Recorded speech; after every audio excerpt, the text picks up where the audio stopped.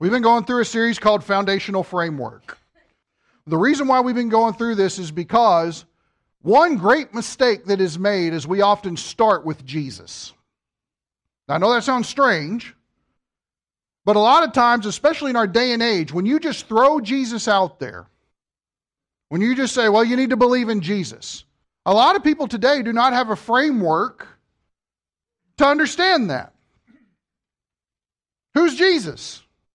Why do I need to trust Him? I've never met Him.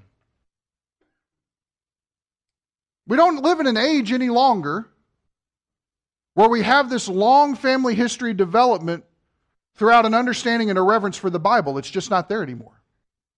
So the truth of it doesn't change, but our approach needs to. And what's interesting is all we do is, instead of starting in Matthew, we back up 39 books and we explain to everybody, here is the gospel.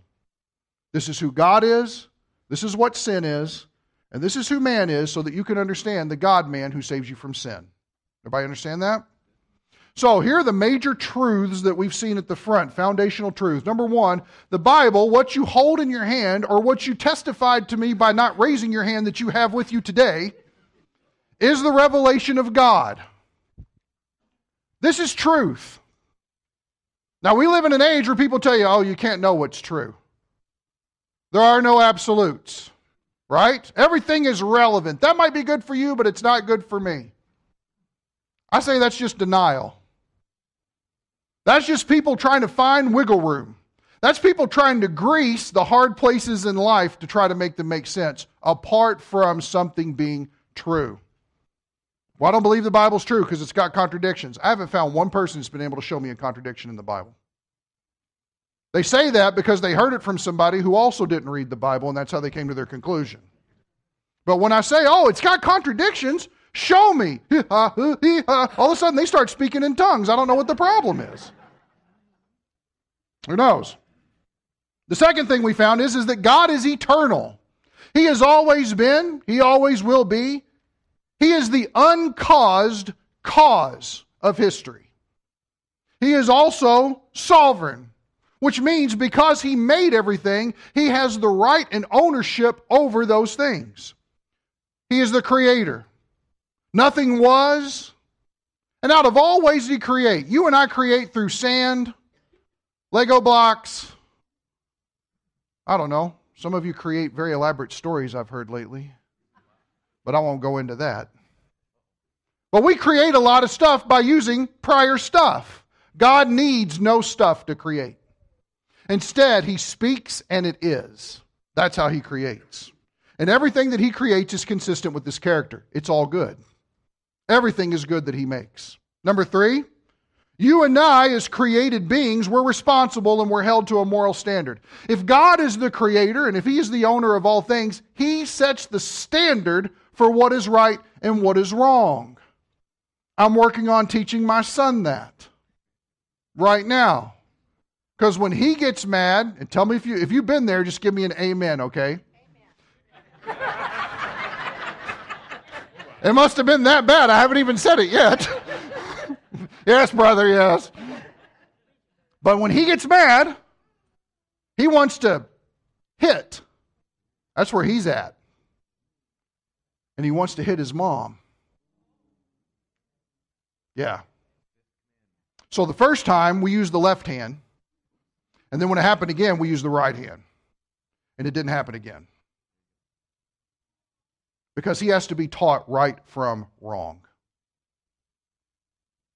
At all costs. There is a right and wrong. How often do you like to get hit? There's a right and wrong. Amazingly enough, God establishes that. He establishes us with dignity, but He also establishes us with boundaries. How about the next one? Sin originates within a person. If you want to know where sin starts, simply take your finger and put it right here. That's where it starts. The heart is desperately wicked. Who can know it? Which means, good grief. Sometimes you got to wonder, what am I thinking? What am I doing? Where did that come from? How did that get out of my mouth? What? Sin originates here. And what sin does is it causes death. And it's interesting because the definition of death in Scripture is not ceasing to be, it's separation. It is being separated from somebody, is the idea. That's what sin does. Sin is so powerful, it separates the created being from their Creator. The fourth one, God declares someone righteous, because that's really the problem. The problem is that God is completely righteous, and that we need to be righteous, but we're not righteous, and have no hope of being righteous. You can't conjure your own righteousness. It's not a Rachel Ray recipe. No one here is the pioneer woman of the spiritual realm. It cannot happen. So what does Jesus do? He sees the problem, even though he's the one who is offended. And he steps in and makes a resolve to the offense. Now you talk about, it's odd for me. But God is humble in supplying the means to restoration from a prideful and arrogant, sinful bunch like we are. So notice, you and I can be declared righteous in one way and one way only, and that's not by works. It is only by faith. It is only by believing the righteousness that has been applied or supplied for you. The next, the glory of God is the centerpiece and goal of all existence. How many people watch the news? Okay, now with your hand up, put your hand up. Put your hand down if you watch the news because you have to. So the rest of you watch the news because you like it. Is that right? You like the news. Okay, I'm going to pray with you guys over here after church is done. Okay? Because I read the news and I'm like, everybody's on crazy pills. What is going on here? This place is insane. Have you ever been just marveling at the world that you live in? Good gravy, there is darkness everywhere. The brightest places on earth have the most darkness in them. It's incredible. So the centerpiece of all of it is the fact that regardless of how bad it gets, God is going to resolve all things for His glory. And how does He do that? The last one. God's glory is maximally realized in the promised coming kingdom. There will be a day when Jesus Christ returns. Laverne spoke very passionately and dramatically about it. And He will grab the sky and it will roll up like a scroll. And He will return to correct all opposition and evil, to make all things right. And He at that moment will establish His kingdom in Jerusalem, in the midst of Israel. And He will sit down physically, literally, on the throne of His great descendant David, who we're going to talk about today. Now, I'm going to throw some things at you today that if you haven't been here for this series, you're going to think I'm crazy and not want to come back. So here's what I'm going to ask you to do. On the website, if you go to sermons, and you go to sermon number 3, it was the third sermon that I preached here. It deals all with the spiritual realm, angels, demons, celestial beings. You're going to hear me say the words divine counsel is the idea, and it's from Psalm 82. And you're going to hear all of these things about the spiritual realm and what goes on in the unseen. Things that go on behind what we see. The literal and the physical is only half. The unseen is the other half. And that makes a total of reality. See, this is the reason why I have problem with a lot of the secular sciences. Is they only want to deal a lot and make conclusions about what they see. There's a lot that goes on that we don't see. There's a lot going on right now in order to keep us from this book of all things. And there's only one category for that, and it's evil. That's it. Let's not rationalize it. Let's not smooth it over. Let's not say, oh, well, it's neutral. Nothing is neutral in this life. Not a thing. Nothing is neutral. Anybody disagree? Anybody scared to disagree? Okay, good. Just making sure. So here's the thing. Everybody take your Bibles, turn to 2 Samuel 7. When you go through the Scriptures and you observe things about the angelic realm, about heaven, about demons, about such instances as the Nephilim And what went on in those situations? The sons of God is usually the designation that is used. You always find attached to it or around it about rulers, kingdoms, dominions, thrones, those types of things. Everybody with me? Okay. So when you talk about those things, you're talking about the unseen realm. You may remember back when we dealt with who Satan is. And we talked about that the address to Satan in the book of Ezekiel is actually written to someone called the king of Tyre, Tyre. Why is that? Because Lucifer is the demonic being that is behind the human person who is ruling that nation at that time. He is the one who is pulling all the strings for evil and injustice going on. This is the problem with the social justice movement. The social justice movement thinks that a lot of Christians just need to close their Bibles, get rid of their crosses, and go help and feed and love and nurture and medicate people and educate and clothe people. But the problem is not physical. The problem is spiritual. Why is that? Because anytime we see some things about unrighteousness and injustice going on in the Bible, it's because demons are behind it all. It's because Satan is called the god of this world. It's because he's called the prince of the power of the air. It's because he's called the king of this present age. And the majority of those references came straight from the mouth of Jesus himself. So at this present time, the person ruling over this world is Satan. The kingdom is not already here, but not yet here. It's not kind of here, but not really here. The kingdom of God is not here.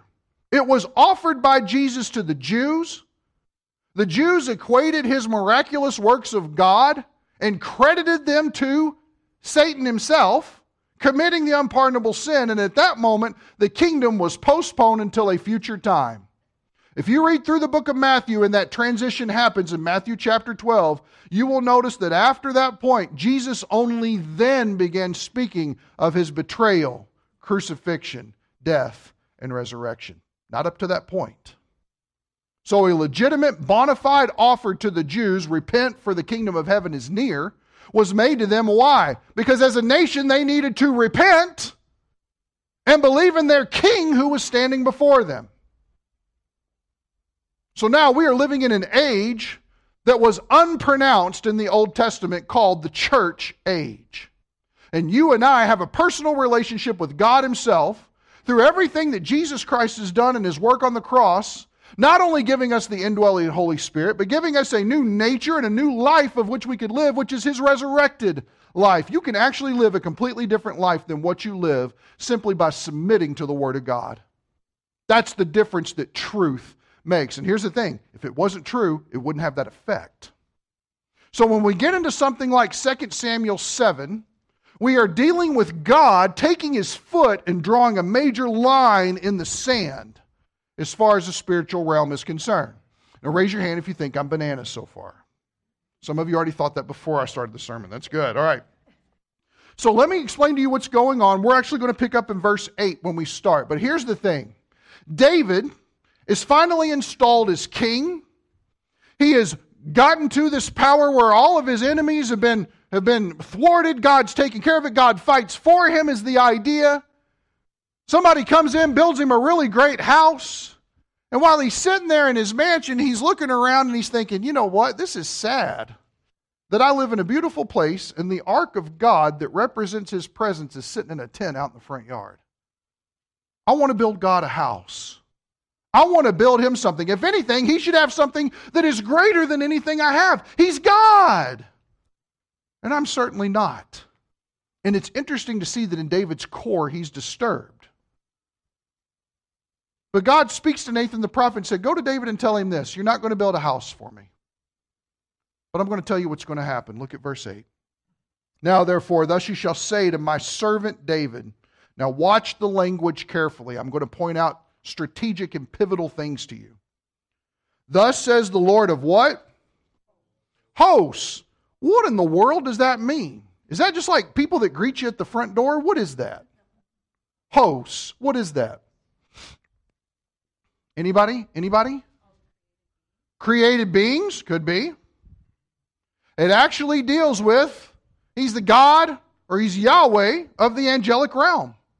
In fact, the definition that's given from this Hebrew word, look at here, armies, heavenly bodies, or his entourage. Have you ever thought of God having an entourage?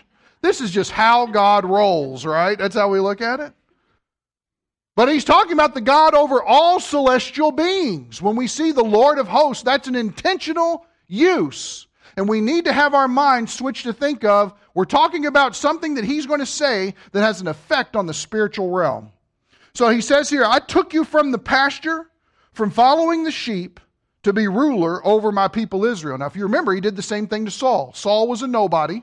God had him anointed by Samuel and installed him as king, but because of his disobedience, the kingdom was taken from him and he was removed. Then David was anointed and put into place. You used to follow sheep, David. Now you're ruling over my sheep, my people Israel.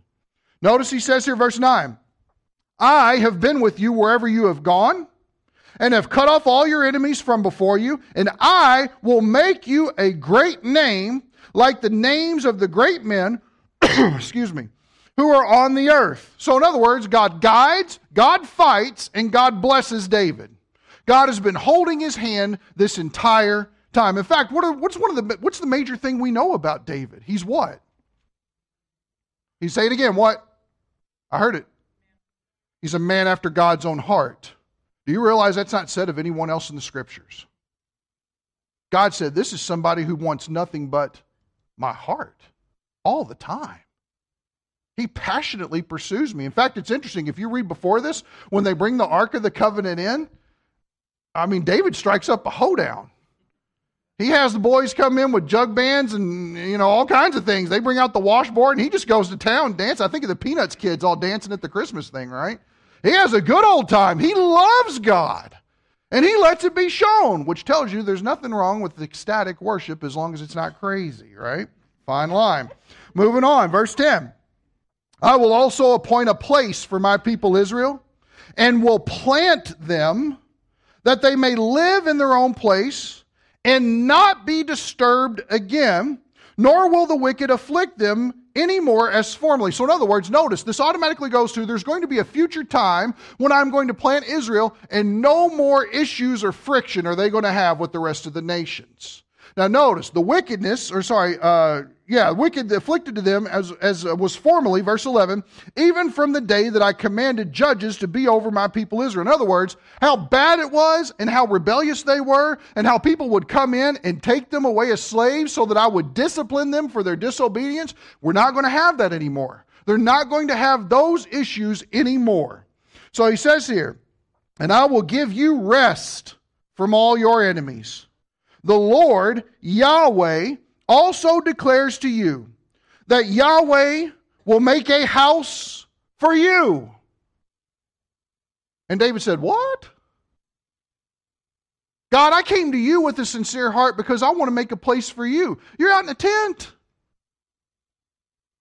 If that doesn't resonate with you, imagine next time your parents come over and say, your all's bed's outside. Okay?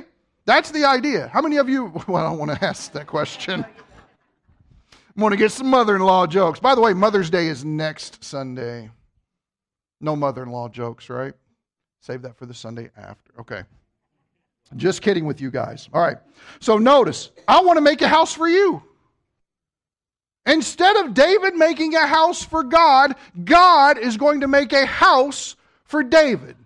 Now, what does that mean? Because David already is living in a literal house, and it's quite beautiful from everything, all the quality of materials that were used. What does that mean? Well, let's keep reading and let's see. Verse 12, when your days are complete, and you lie down with your fathers, I will raise up your descendant after you, who will come forth from you, and I will establish his kingdom. So notice, when he's talking about a house here, he is talking about a bloodline. He's talking about, David, I'm going to establish for you a lineage that's going to take place. You're going to have a child, and I will establish his kingdom. And every time we're talking about kingdom, we're talking about a ruling and reigning situation. And he says here, go on to the next one, verse 13, he shall build a house for my name, and I will establish the throne of his kingdom. How long? Forever. Now, this is obviously pointing to Solomon, which we're going to be looking at next week. Solomon is the one who is allowed to build the temple for the Lord. We actually find out when we read later that David's hands were so covered in blood from everybody that he had destroyed who opposed Israel, that God did not consider, of all things, even though he was a man after his own heart, did not consider him worthy to build a house for his name. However, Solomon reigned in peace. And because he didn't have blood on his hands, he was given the okay, the moving forward, in order to build a house for God. I love it. Notice he says, I will establish the throne of his kingdom forever, where he will literally sit and reign. He has that right. It's given to him. He says, I will be a father to him, and he will be a son to me. When he commits iniquity, that's how you know it's not talking about the Lord Jesus. When he commits iniquity, I will correct him with the rod of men and the strokes of the sons of men. In other words, I'll bring in other people to paddle his behind when he gets out of line and doesn't follow me any longer. Why? Because a loving father disciplines his kids. That's the reason why. So notice it says here, verse 15, but my loving kindness. Everybody see this word? It's one of the most beautiful words in all of Scripture. God's loyal love. He is loyally loving to David. Now think about it. God is saying, I am loyally loving you in this way. And how does he do it? He fulfills everything he says. Notice this. My loving kindness shall not depart from him, as I took it away from Saul, whom I removed from before you. Now, does everybody remember how Saul died? Everybody remember all the crazy things he was involved in? Man, he even killed 85 Levitical priests because he got upset. I mean, that guy's life went off the rails, man. But notice what he's saying here. When I took my love away from Saul because of his disobedience, I'm not going to do that. Or let's say it this way. If Saul's kingdom pictures anything in his reign, it was a reign that tried to be lived by his own works. What we find here, because of the unconditional nature of what Yahweh is saying to David, this is a kingdom that is established by grace. It is unconditional in nature. Or notice this. When David's descendants mess up, right? When he commits iniquity, I'll deal with him. I won't spare the rod on him. Notice, he's going to mess up. Sin's going to happen. But God's going to take care of it. But notice, his love will not pass away from him. Verse 16, your house, your bloodline, and your kingdom, so notice that deals with royalty, shall endure before me, how long? Forever. Your throne, that is the literal place of which he will sit. The place from which authority is exercised is the idea. Will be established how long? Forever. Now God just made a monumental promise. In fact, here's what's interesting. This is called the Davidic covenant. It's a covenant made with David, but the word covenant is never used. It's the idea of establishing the house of God. It's the idea of God dwelling with these people and saying, through you, I am doing something different. And you say, what does that have to do with the angelic realm? We'll get to that. But what I want to read next is David's response. David has a prayer response to God. I mean, think about it. God sends a prophet your way and says, Jim, I'm going to establish your kingdom, your line, and your throne forever. Now, from what we know of the New Testament, who results out of that situation? Jesus himself. Through you is going to come the Savior of the world. Does that sound a little humbling? Does that sound a little like, don't you know what I just did yesterday? Right? Notice, despite all that, God's grace is overflowing and want to make this promise. Verse 18, then David the king went in and he sat before the Lord. And he said, stop. You're going to see something very interesting here. Let me give you a little lesson about how your Bible's been translated, okay? Anytime that you see capital L, capital O, capital R, capital D, it is the word Yahweh, which I've got in your notes as YHWH. It was written in Hebrew with no vowels, okay? And that name means that he is the self-existing one, okay? He needs nothing else to be, continue, sustain himself whatsoever. He is completely self-sustaining on his own. He is the creator. That's who he is. Yahweh, that's his personal name. You also have God, G, capital G, little o, little d, which is the word we get Elohim. And it's actually a generic name that is used for celestial beings. It can actually, and a lot of times the translators have translated it little g, little o, little d, as gods, little gods, meaning angels, demons, those types of things, celestial beings. But then you have a situation where you get to something like this. Look up here. Who am I, O Lord God? Capital L, lower O-R-D. And then you got capital G, capital O, capital D. And if you have a little margin or a footnote in your Bible, you will notice that as you go over to it, the language is that capital L, lowercase O-R-D, is the word Adonai. And Adonai means Lord, but it also has the idea of master. It is almost a word that is used in a situation when it is really seeking to reverence God in that moment. It is really a verbal means of humbling themselves, and then the G-O-D after it, all in capitals, that is Yahweh. So when you see this, it's the idea of Adonai Yahweh. Not just using the idea of you are the self-existent, you need nothing God, you are the amazing creator type name, but it is also using you are the master of all things and I'm bowing myself before you type of mentality. Does everybody get that? It's important because we're going to see how they're used back and forth. And if we were just reading through, we might not pay attention to it. So here's what David says. He's going to pray, and here's what he says. Who am I, O Adonai Yahweh, and what is my house that you have brought me thus far? In other words, Master, self-existent one, I am where I am only because your grace has put me here, is the idea. He says here, and yet this was insignificant in your eyes, O Adonai Yahweh, for you have spoken also of the house of your servant concerning the distant future. And this is the custom of man, O Adonai Yahweh. Again, what more can David say to you? For you know your servant, O Adonai Yahweh, for the sake of your word. Man, that's worth underlining. For the sake of your word, truth, and according to your own heart. God's heart was involved in wanting to invoke this covenant with him. You have done all this greatness and let your servant know. For this reason you are great, O Adonai Yahweh. For there is none like you, and there is no Elohim besides you. In other words, you are the chief of all. He says here, according to all that we have heard with our ears. Verse 23. And what one nation on earth is like your people Israel? Completely unique group of people, whom Elohim went to redeem for himself as a people and to make a name for himself. Now watch this, because the reason why he doesn't use Adonai Yahweh there to describe him is because, remember, what was going on between Yahweh and Egypt at that point? Who was Yahweh really fighting over? Well, they were fighting to rescue. I'm sorry, let me be a little bit more clear about that. I realize that's very vague. Whenever Yahweh was seeking to redeem Israel from Egypt, who was the fight against? Was it really Pharaoh? Who's asleep?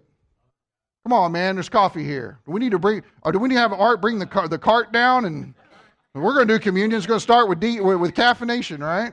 So it was against their gods. It was against everything they worshipped. They had more gods than you could shake a stick at. They worshipped everything. Anything that was created had a god attached to it. And they didn't care who they were bowing down to. They just wanted their own purposes met and satisfied. God, and notice all those gods, little g gods, are Elohim. God, Yahweh God, the Creator, steps into this situation and starts flipping everybody like Jesus was flipping the tables in the temple. We are not having this junk in here. We're not having this garbage. I am superior to all these things where you think that your hope is. It's not there. And so when he uses this word, capital G, lowercase o-d, and says Elohim, he is stating the Elohim, the Creator of all things. Notice, whom Elohim went to redeem for himself as a people, to make a name for himself and to do a great thing for you and awesome things for your land before your people, whom you have redeemed for yourself from Egypt, from nations and their what? There it is. That's who the real battle. Notice, the battle in the Exodus was not physical. It wasn't Yahweh versus Pharaoh in the Royal Rumble pay-per-view, SummerSlam, whatever. That's not what it was. It's this idea of a spiritual engagement. It is God showing himself superior against those demons who would dare mock him.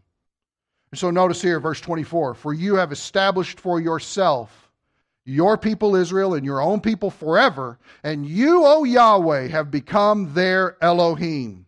Now, therefore, O Yahweh Elohim, notice he changes it up. The word, there it is again, the word, what God says, it's true. The word that you have spoken concerning your servant and his house, confirm it forever and do as you have spoken, that your name may be magnified forever. Notice that David doesn't say, so I can get a Rolls to pull up out front and take me where I need to go. He doesn't say that. Notice how pure David's heart is. God, you made this incredible, gracious promise to my family. We don't deserve it whatsoever. But by you fulfilling it, all that will happen is greater glory to your name. If we check our foundational principles, that's the chief end of all history. We are looking for everything to be resolved in such a way as to where God gets shining brilliance of glory and every knee bows and confesses him to be the one, the only, the amazing creator. That's what we're all moving for. Notice that's David's heart. David's heart in this whole thing is unto that end. And so notice verse 26, that your name may be glorified forever by saying, here it is again, Yahweh of what? Hosts, everybody stick with me, come on. Is Elohim over Israel. And may the house of your servant David be established before you. For you, O Yahweh of, good deal, the Elohim of Israel, have made a revelation to your servant, saying, I will build you a house. Therefore, your servant has found courage to pray this prayer to you. In other words, the only reason why I can pray anything like this to you, God, is because your promises are so great and they're so sure. Because your word doesn't fail. Because you have a perfect track record of truth. That's how I can come before you. And so he says here, verse 28, now, O Adonai Yahweh, you are Elohim, and your words are truth. And you have promised this good thing to your servant. Now, therefore, may it please you to bless the house of your servant, that it may continue forever before you. For you, O Adonai Yahweh, have spoken, and with your blessing may the house of your servant be blessed forever. I don't know about you, I could stand to pray that way more often. I spend a lot of time on Aunt Edna's bum hip. I could probably stand a lot more on the glory of God being recognized in my life. But man, this is a model prayer. Does everybody see the humility in it? Does everybody see David's heart in it? It's beautiful. Now here's a great thing I love about Scripture. Scripture will put a truth out there, but it won't leave you hanging. It's always got something else in the Word of God that's going to help you have a better understanding. So if you would, take your Bibles and turn with me to Psalm 89. And if this doesn't light your fire, check your wood. It's probably wet, okay? This is some good stuff. In fact, I think I wrote in your notes, if this doesn't cause your heart to jump, your jumper's broken. Psalm 89.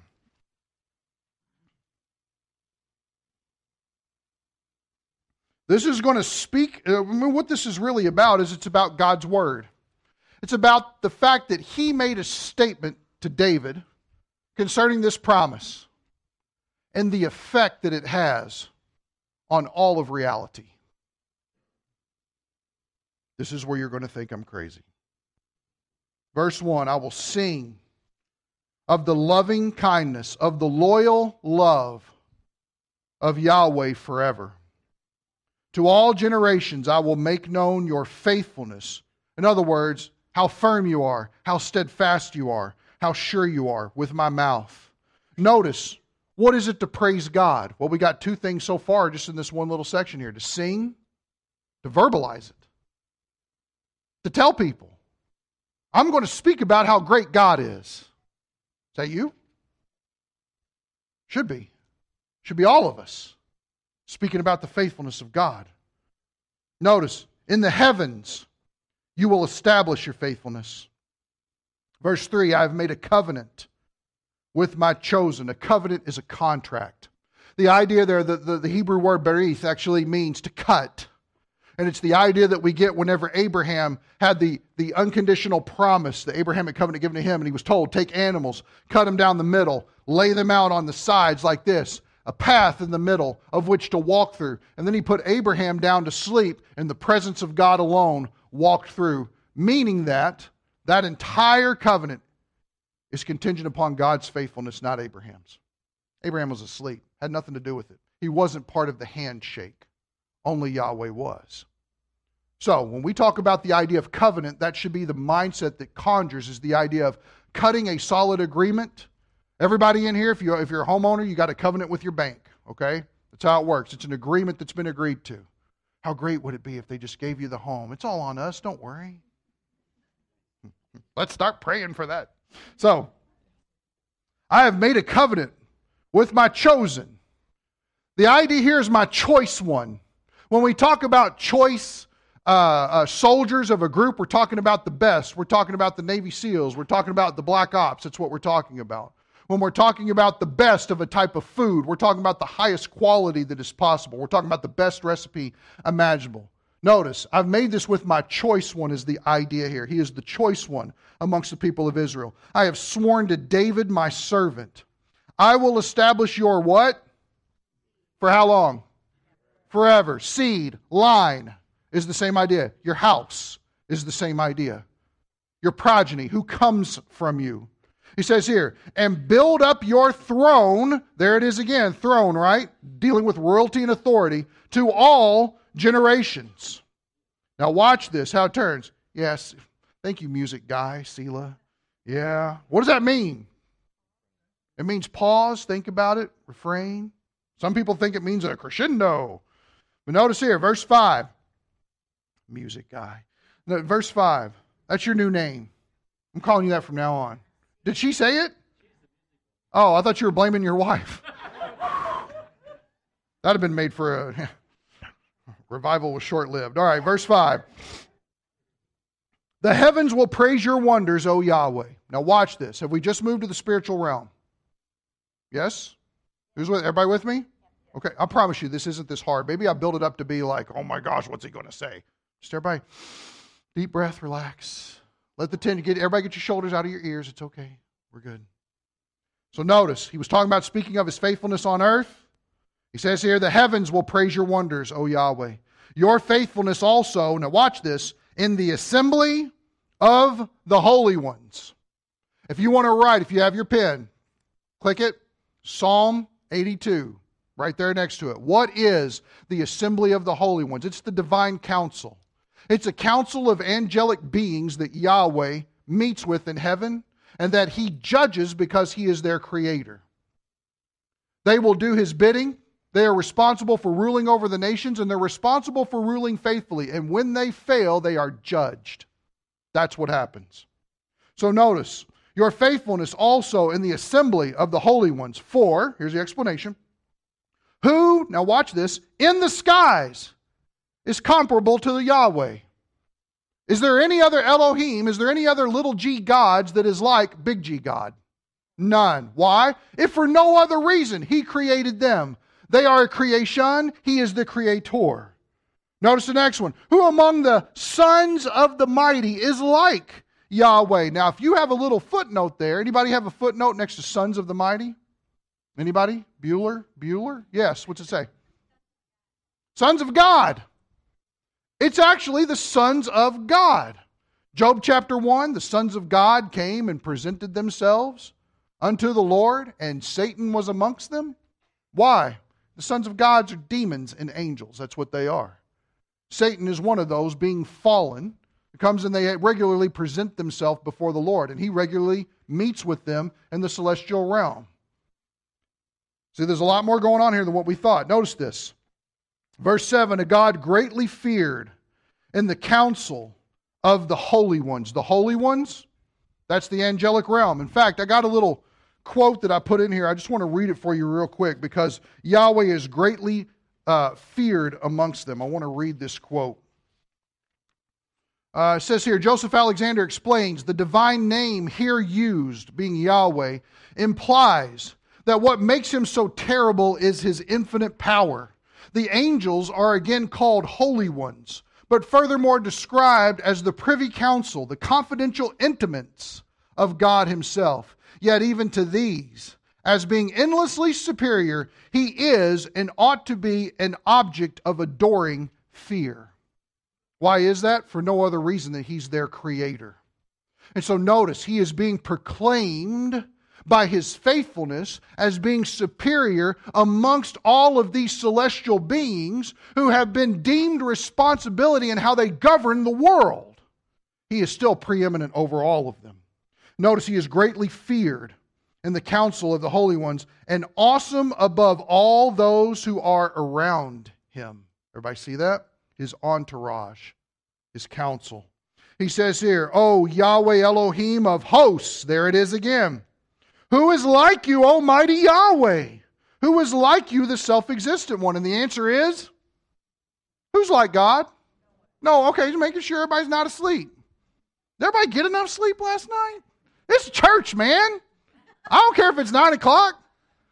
Did Laverne take the emotion out of everybody? Is that what it was?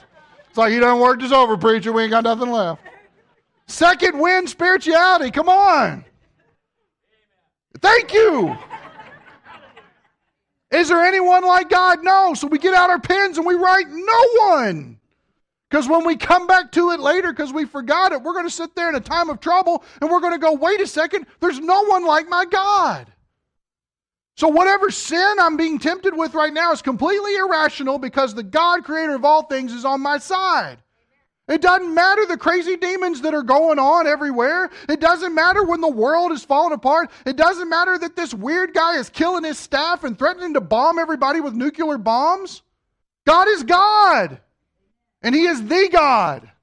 And he is over all things. That's what we're getting at. When we're dealing with Psalms, we're dealing with praise. We're dealing with sound theology, but we're dealing with praise. Notice he says, your faithfulness also surrounds you. You rule the swelling of the sea. When its waves rise, you still them. Now we know Jesus did that, didn't we? Lord, we're going to die. Peace, be still. And it looked like a Thomas Kincaid painting at that moment. Notice the next one, verse 10. You yourself crushed Rahab. Uh-oh. That's not Rahab, the prostitute who hid the spies. That's not who that is. In fact, this Hebrew word has been very difficult for people to translate, and there's all kinds of ideas about what it means.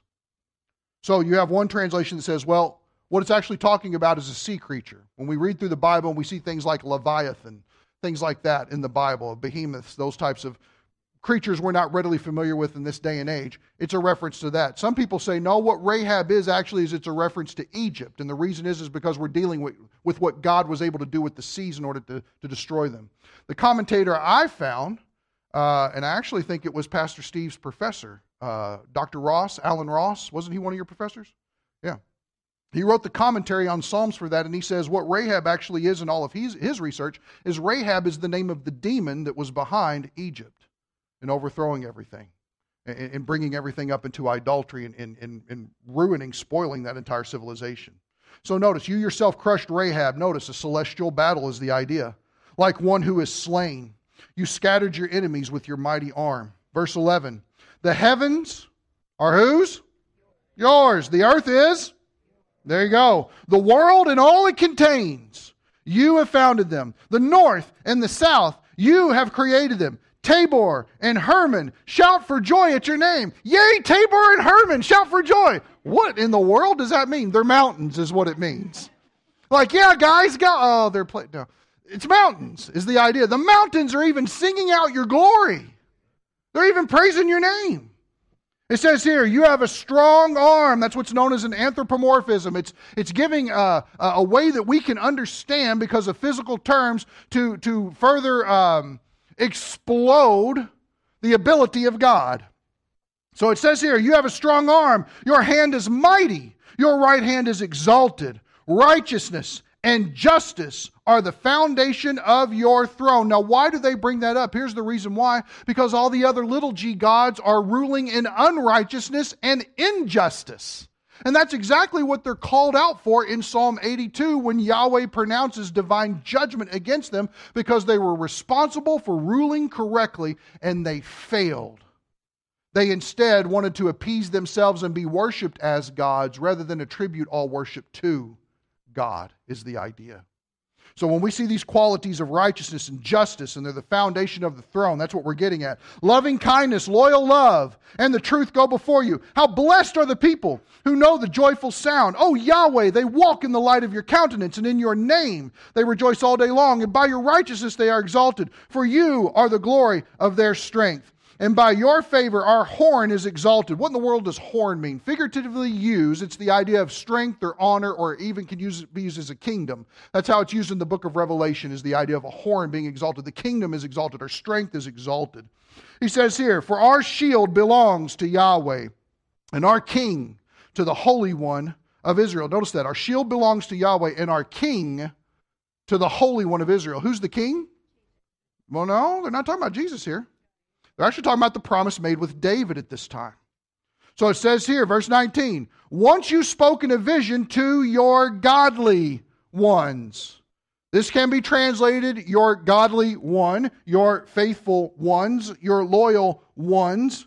It could possibly be talking about Nathan the prophet, maybe, who spoke to David and commissioned him with this Davidic covenant. I personally believe, being consistent with the rest of this text here, the godly ones is talking about the council again. He says, and you said, I've given help to one who is mighty. I have exalted one chosen from the people. I have found David my servant. With my holy oil I have anointed him, with whom my hand will be established. My arm also will strengthen him. The enemy will not deceive him, nor the son of wickedness afflict him. But I shall crush his adversaries before him and strike those who hate him. My faithfulness and my loyal love will be with him. And in my name, his horn, his kingdom, his strength, his honor will be exalted. I shall also set his hand on the sea and his right hand on the rivers. And he will cry to me, you are my Father. You know why this is so awesome that he says this here? Because David is the only person in all of the Old Testament that ever calls God Father.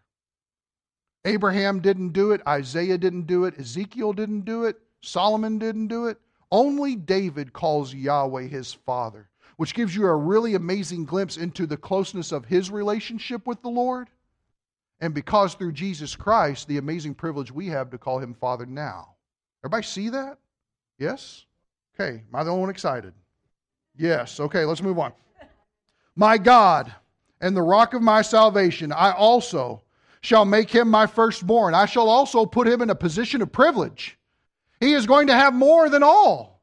I am blessing him beyond belief. He says here, the highest of the kings of the earth. There is no higher earthly king at that moment. And there will not be until Jesus returns. David is the highest. He says here, my loyal love, I will keep for him. How long? Good, and my covenant shall be confirmed to him. So I will establish his descendants how long? And his throne is the days of heaven. It will have no end. His throne will not end. In other words, here's what's going on. All you lesser beings who are supernatural in nature have been ruling your provinces wrongly. Yahweh God has made a statement.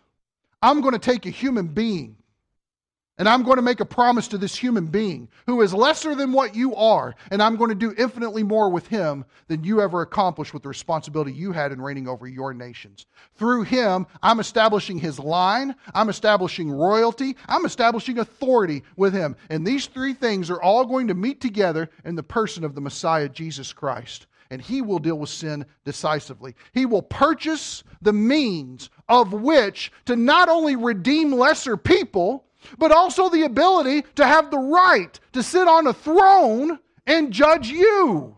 Why is that? Because he's resurrected. Dead kings can't judge anybody. But his resurrection makes the judge alive forevermore. That's the point. So it's not just simply, oh, that's so nice that God did that to David. No. It is a huge line in the sand saying, I am progressing forward, my dominance of all things, and I'm doing it through people who are less than you. That's what he's doing. See, there's a lot more going on here than just physical stuff. Let's read 30 through 37.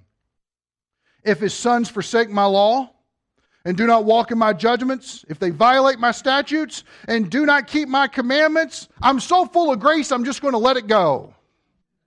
Is that what he says? No, here's the reason why, because that's not grace. Grace is not negligence, that's called irresponsibility. That's what that is. Grace is someone taking the brunt of the punishment. Someone fulfilling the requirement that is demanded by righteousness and allowing other people to walk free.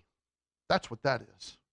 But notice, if he messes up, if he gets out of line, if he forsakes me in any way, verse 32, then I will punish their transgression with the rod and their iniquity with stripes. Verse 33, but I will not break off my loyal love from him, nor deal falsely in my faithfulness. My covenant, my contract, I will not violate, nor will I alter the utterance of my lips. In other words, I won't change a word about the promise I made to David. Which sometimes, if you want something interesting, if you're the theological nerd in the room, Google progressive dispensationalism, read the synopsis of it, and then repent. Okay, that's the idea. Because what you find is it's a whole system of believing, progressive dispensationalism, that extorts the scriptures and says, well, David is, Jesus is reigning right now at the right hand of God, and that's the throne of David. Is that what he's talking about when he talks about he's going to reign on a throne? Nothing in the passage has given us that. It's bad hermeneutics, which, by the way, save that for another time. My covenant I will not violate, nor will I alter the utterance of my lips. Once I have sworn by my holiness, notice that, how holy is God? That's what he's swearing by. I will not lie to David. His descendants shall endure how long? And his throne is the sun before me. It shall be established how long? Like the moon, and the witness in the sky is faithful. Thank you, music guy. Well, let's pause for a second and let's take this in. So what we're saying is that in Genesis, God started with a sin problem. And he said there's going to be a seed from the woman that is going to crush the head of the serpent who deceived.